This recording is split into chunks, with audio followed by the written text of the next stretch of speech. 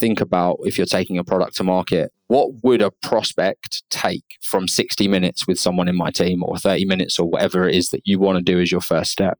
And that, I feel, is often a part of the process, which is neglected. Yeah, so I think if there was a couple of things to throw out, it would be the simplicity and the value of the meeting. Welcome to Revenue Insights. Every week, we'll be joined by revenue leaders from some of the most successful and highest growing companies. Together, we explore how they built their revenue teams, the journeys that they've been on, and the lessons they have learned along the way. Revenue Insights is brought to you by Ebster. We're a revenue intelligence platform designed to help revenue teams to build more pipeline, close more deals, and retain more customers.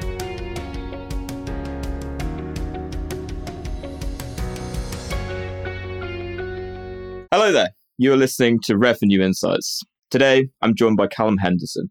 He's the Chief Revenue Officer over at Engage Tech. Callum, thank you so much for joining me. Thanks very much for having me on, Lee. Last meeting before Christmas, so I've kept you on too long. We're literally recording right on Friday the 23rd, a couple of hours before the Christmas break. So I think this will be a fun one to dive into just before Christmas. I don't know if we can keep it on a festive mood, but we'll see how we go.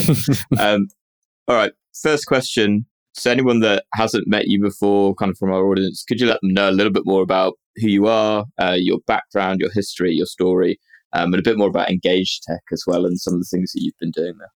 This is a really embarrassing moment. You have to talk about yourself for a little bit, which I'm not historically amazing at. I joined Engage Tech as an SDR 9 years ago, off the back of doing a journalism degree. I've typically only really lived in South London my whole life. Engage Tech, for people that don't know us, we help companies with sales development. Let's talk about some of the problems that we solve in a post-COVID world. It is quite tough for people to juggle hybrid work, remote work, with infinite amounts of lead sources and different systems that reps need to work alongside to be effective. It just kind of makes, particularly for SDR managers and likes of VP sales and marketing leaders, it's really quite complex to effectively run SDR teams. So there's a number of different ways that we help businesses with that. We can build you a team and provide you the framework and the processes to execute well with them. We have a software which really helps with Dial to Connect. And we also can do the whole problem for you if you want to outsource and essentially like rent an SDR from our business. And we do that exclusively with B2B technology companies, which is a niche, but a pretty big one that we like working within, because technology companies are always looking to grow and always looking to expand, and are on the kind of cusp of being innovative, which I think is a good mix in the sales development space. And I've been on a 9-year journey with Engage Tech. As I said, joined as an SDR, and now fortunate enough to be in a CRO role, which, if I'm being honest, I'm just around 6 months into, and very much still kind of finding my feet in the position. But it's been a challenge, and hopefully I'm living up to it. Awesome. Oh, and I've got a 7-month-old daughter, so that's driven a juggernaut through my personal life and just general life in the last half year. But it's been an incredible experience. Promoted to Chief Revenue Officer and a newborn.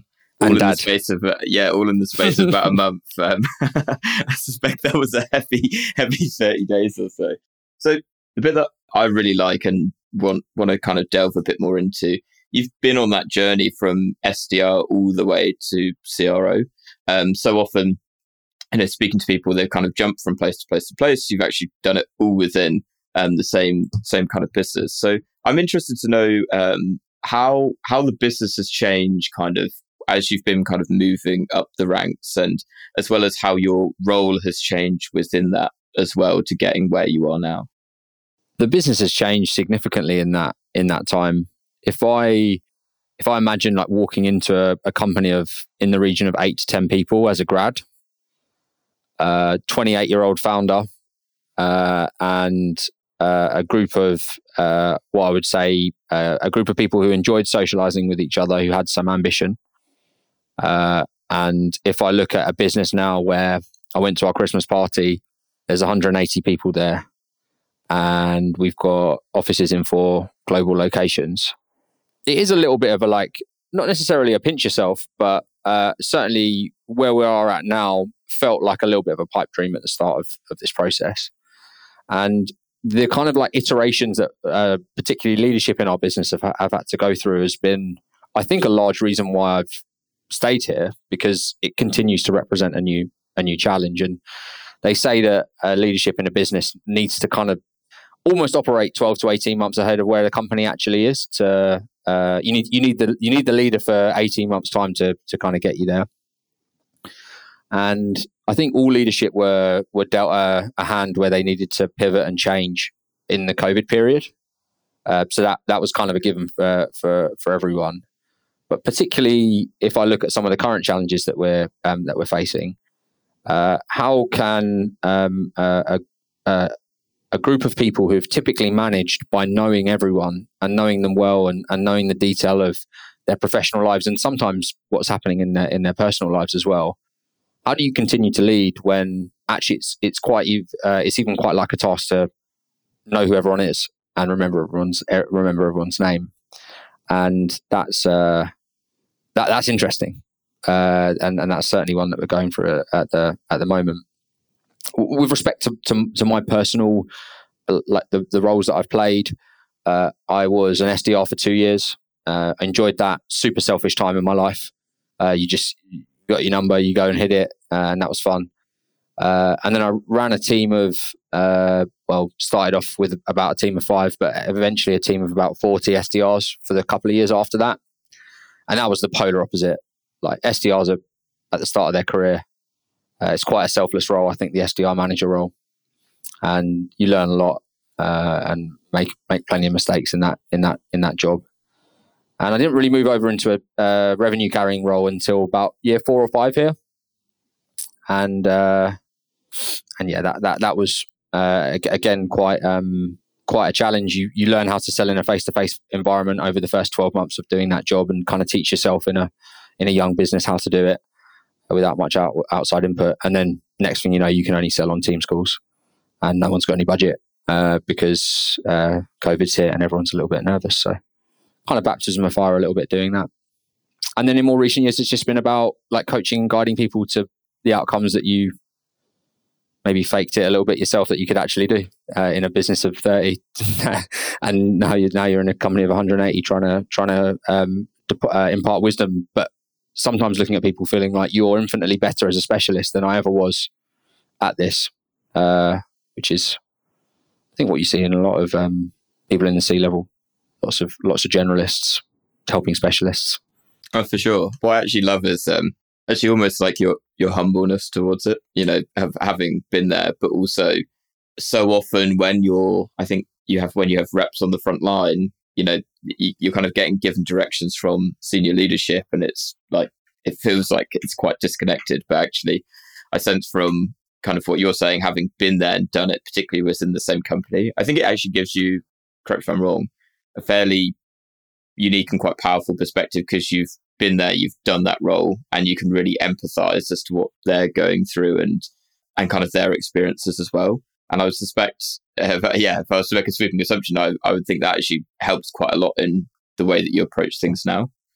Something that I wanted to dig into, and we had a chance to kind of catch up before recording, you mentioned that something that's kind of unique about your experience that we haven't quite touched on yet is in that role and through the roles that you have done, you've been taking different clients to market. So rather than just kind of taking Engage Tech to market, instead, you've got various different ones. And I wanted to hear a little bit more, and kind of in your own words, what you mean by that, and also what that experience was like.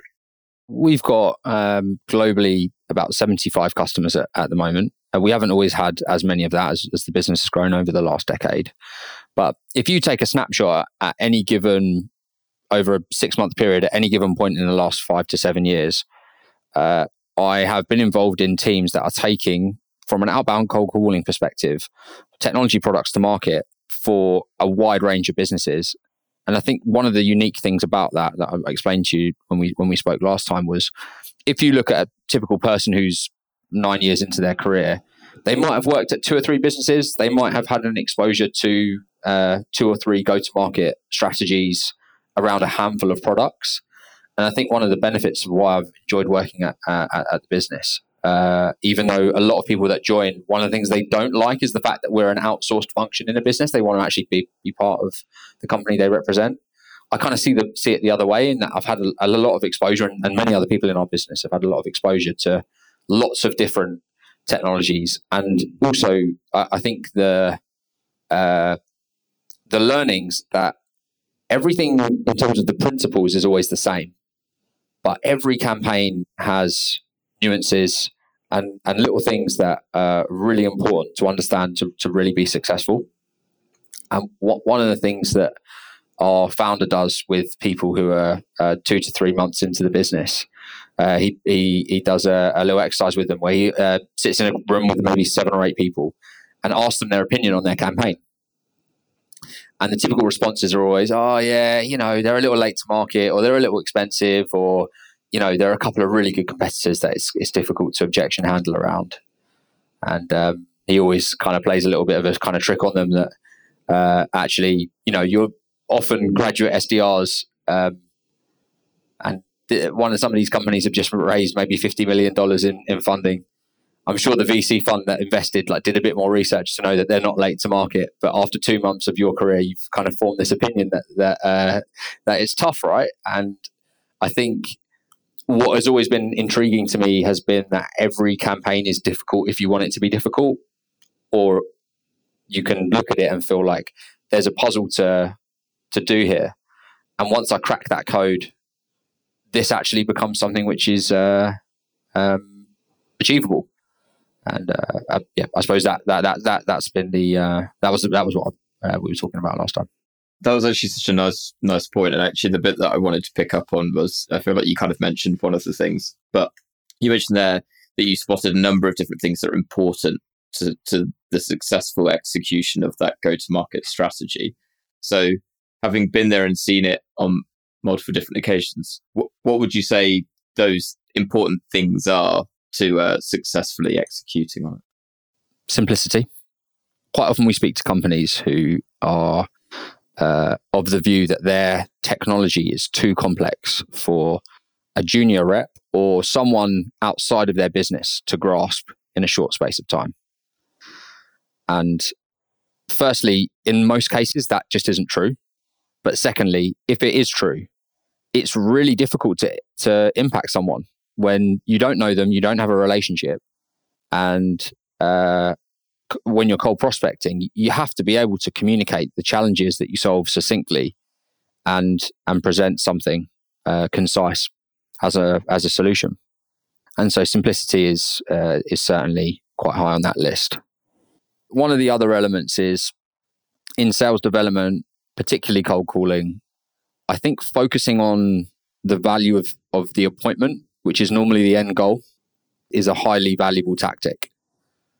Which is that as much as account execs in businesses want the moon on a stick, the job of the SDR is to provide a quality and quantity of leads in the right mix, and their job is to get face time with prospects for a more skilled and knowledgeable salesperson. And so you're transacting on the value of a meeting. And the value of that meeting is, again, bespoke per business. But try and think about, if you're taking a product to market, what would a prospect take from 60 minutes with someone in my team, or 30 minutes, or whatever it is that you want to do as your first step? And that, I feel, is often a part of the process which is neglected. Yeah, so I think if there was a couple of things to throw out, it would be the simplicity and the value of the meeting. I really love the point on simplicity. It's very close to my heart in what we do as well. And I've been finding, for Ebster, it's how do we condense down 10 years worth of software development down into an explainer in 30 seconds, and to be able to clearly and succinctly describe what we do. What would your advice be to someone that someone listening that's like, oh, but my tech is complicated and they're really struggling to simplify it down. What would your advice be to them to actually simplify down what they do and to be able to communicate it in a succinct way? Start by writing down the problems that you're solving for your prospects, and then probably go a layer down and think about what do those problems do to create painful emotions in those prospects. And I think once you go through that exercise, it will probably become a little bit simpler to articulate. And also just get like the thesaurus out and like use it in reverse. And people normally like use their thesaurus to make words look complex and make them look more knowledgeable. And just do it the other way. It's just like, how can you use language that a 7-year-old can understand? I want to bring us back and touch on the point, something that you mentioned pre-show as well. Can you just confirm how many SDRs you've managed like across your career and how many you're managing now? I don't think I manage any SDRs really now. I am responsible for revenue in a business that owns approximately 130 SDRs at the moment. About 10 of them take our own products and services to market, and the rest of them globally represent our customers. So that's helpful to know, because what I wanted to ask was, over your career up to now, what's the big difference between a high performer and a low performer?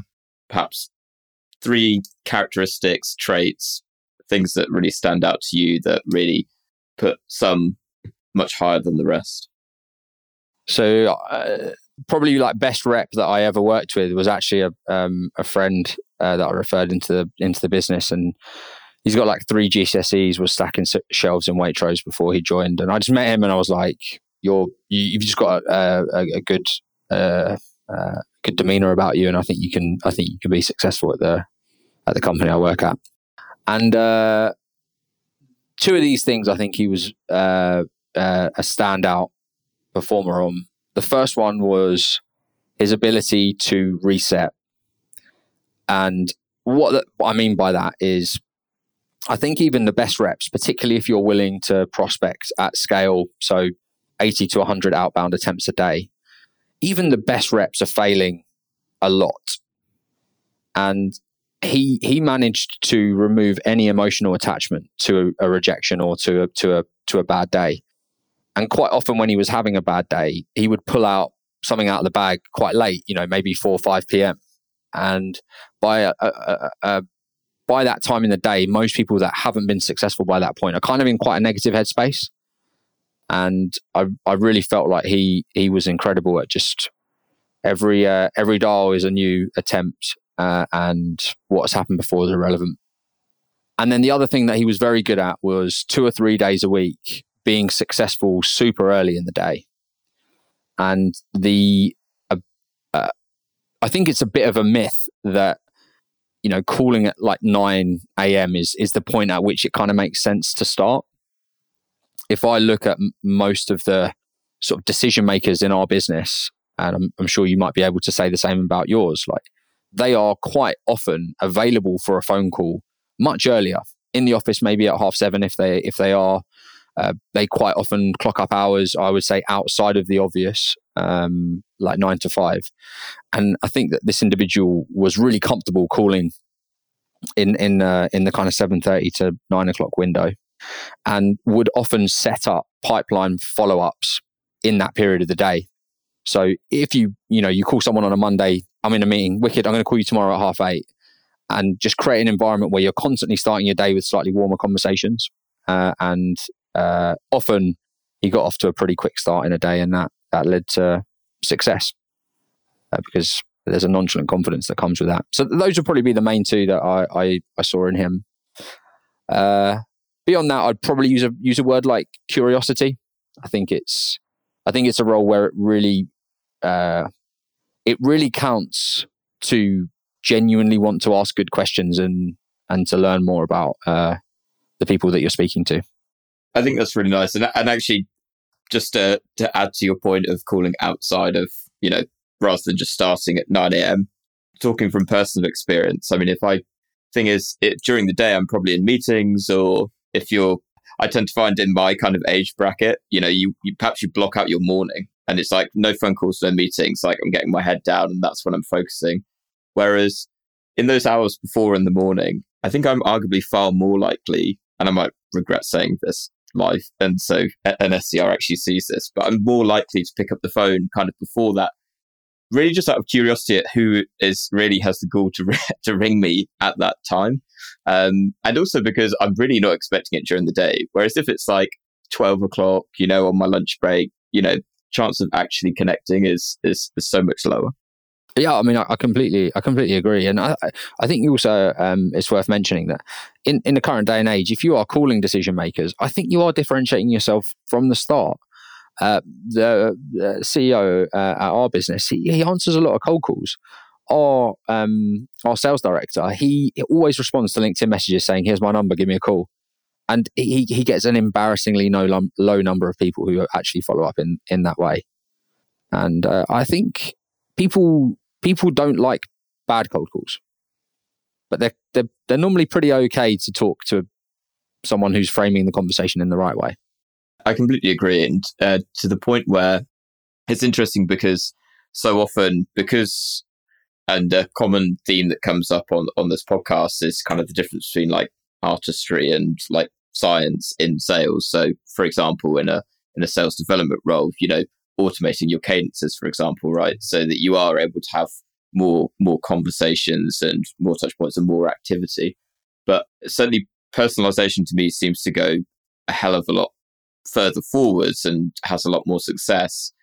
I suppose it's that fine line between spending all the time like trying to personalize an email or to, personalize that first line that you make when they pick up the phone and actually being able to ultimately get through to them, right?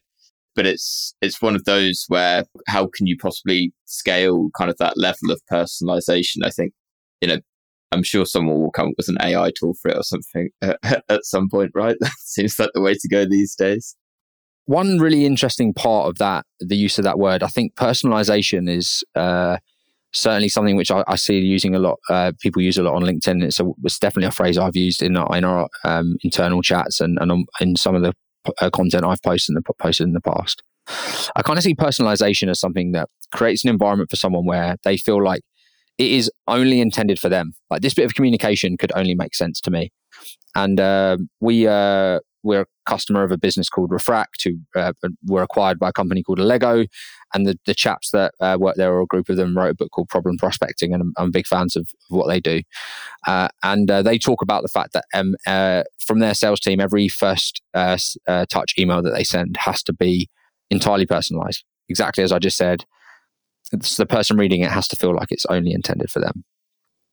But there's another way of looking or categorizing this kind of outreach, and I would use the word relevance rather than personalization for it. And I think relevance is a lot more closely and better aligned to cold calling, which is if I was a rep or a manager with a sales development function, what we'd be trying to look to do is to say, okay, how can I make the messaging today relevant to, for example, an industry? So I'm going to create a list where it's only finance businesses that we're calling today. And this is the relevant messaging for someone in finance. Because I don't think that the research time versus ROI to results matches on cold prospecting in the same way that it might do other channels. Okay, if you're a good cold caller with a relevant message, it actually doesn't matter if you know if that someone supports this football team or went to that university. It's more about the can you show someone that you understand them and their business through kind of subtle parts of what you're saying. And I think differentiating those two things and using them both is valuable. I think that's a really important distinction between the two, right? Where relevance is exactly the right word, where it's, we're on the same ballpark or the person that's reaching out to you is ultimately, we're speaking the same language. Okay, now let's see what you've got really at that point. So I'm curious to know, obviously, as we mentioned at the top of the show, we're at the end of 2022 now. 2023 promises to be an interesting year for sure, certainly for sales teams. And my assumption would be that for certainly sales development teams, it's going to be potentially a challenging year. So are you doing anything differently to prepare and plan for 2023, or are you kind of, convinced in the way that you're doing things and, we're going to make this work? Interesting question. I just want to make sure I understand it. Do you mean with respect to our approach to prospecting when we are representing our customers or ourselves, like in a sales development function? Or do you mean that at a company level, how are we preparing to make sure that we have a fruitful 23? So the former, actually. So for your actual sales development team doing the prospecting. I think the primary element of the go-to-market proposition for every company that we represent has to be, how can you tweak what you're communicating to speak to a prospect's current challenges? And the adjustment going into 2023 is likely going to be, how can you do more with less? How do you automate parts of your business to mean that you don't need to hire and bring on headcount, which creates a risk in a slightly tougher economy? I would be thinking about how to add finance personas to every list that you're trying to prospect into. Like, no matter what happens in 2023, CFOs, finance directors will be on the buying committee, and starting there isn't actually the worst idea, even if they're not your direct persona, because every line item in terms of spend and future purchases is gonna be heavily scrutinized.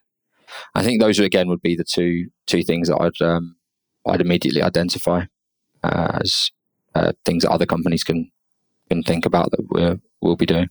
Yeah, I think both extremely good points, and particularly like the line of doing more with less. I think that's a very common theme coming up, and driving greater efficiencies and so on. And so that actually is quite a nice segue into something that I did want to ask. Again, something that you mentioned previously. So you guys have made it to where you are bootstrapped. So no VC capital coming in at the top.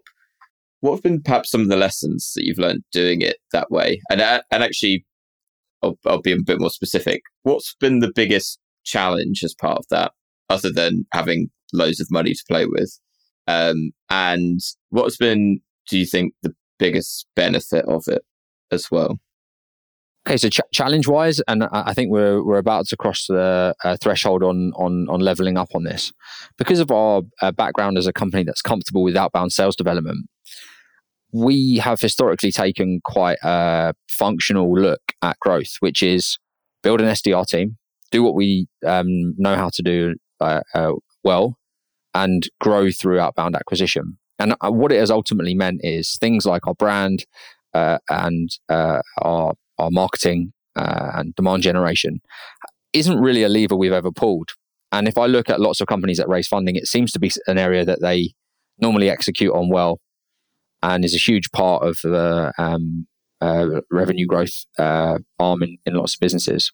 And so I'd say historically we've not done that particularly well, mainly because of funding.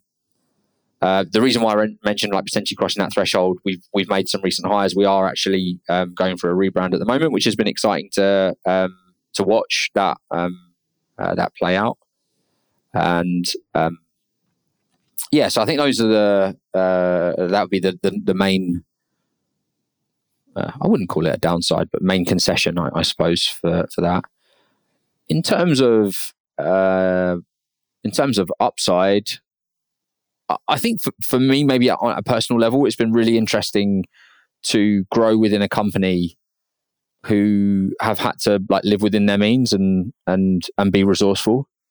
I think it's been very helpful for me to understand how businesses like truly operate. And I think I've got a lot of respect for the money that we do spend, based on I know how hard we need to work to create it in the first place. And I certainly see an environment where like someone coming up in a different kind of business who's got lots of access to funding might see that slightly differently. I think those would probably be the headline points. But I don't mean that in a critical way to businesses that go out and raise funds. Like, I think it's just a different experience. And if I look at people that I'd probably consider peers in competitors or other companies, like some of them have certainly been on a slightly faster trajectory to what would appear to be like the headline stories of this level of growth or whatever. And I think that a lot of that comes back down to perhaps things like funding. And so, it's just different paths that people walk, I suppose. Yeah, absolutely. And I think, as you mentioned that, I was sensing a very kind of similar kind of thought process almost to when you were describing like the your friend that joined the company, in terms of a lot of the traits that really helped him to excel. Resilience, curiosity, I think determination was the other one. And I think I get the impression that, and being in a bootstrap company myself, it requires a very different type of not just a different type of individual, but certainly a different type of seller as well, to be able to, you don't have the luxury of all the funds to be able to keep throwing stuff at the wall until it sticks. It really is a case of, you need to find that way to make it stick first before you're able to then have the confidence to actually invest more into it, to then be like, okay, we know this is working for us, we know this is driving revenue, let's focus here, because that's, it might be an industry where we're finding success, for example. Absolutely. And it's funny, I went to a software event pre-COVID and post-COVID. And in the pre-COVID event, must have been 2018, 2019, one of those 2 years, I felt well out of place because everyone was talking about funding. We'd not ever really dabbled in that area. I was a little bit like, do we belong here?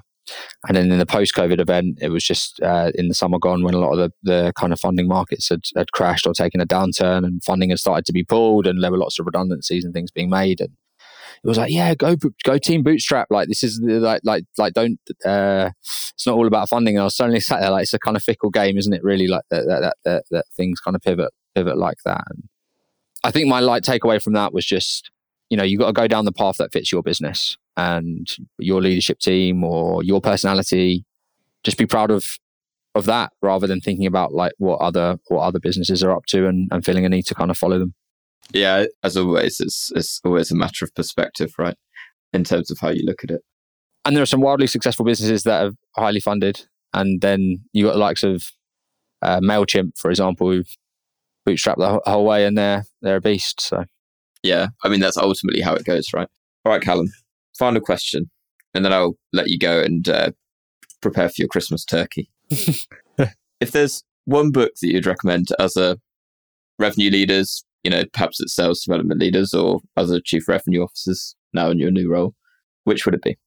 I've worked in a business that's historically been quite people first focused, and a book that I think has really helped not just myself, but a lot of people within our company to communicate more effectively is a book called Radical Candor.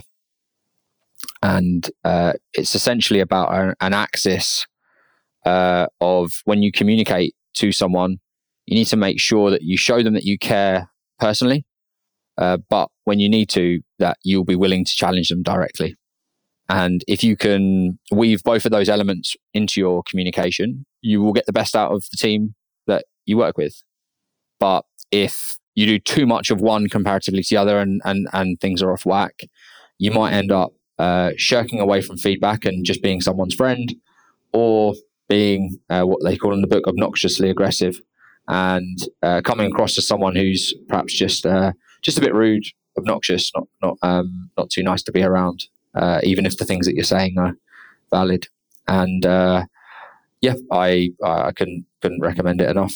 It's very very useful tool. That's a fascinating suggestion. I'm going to check that out because I really like.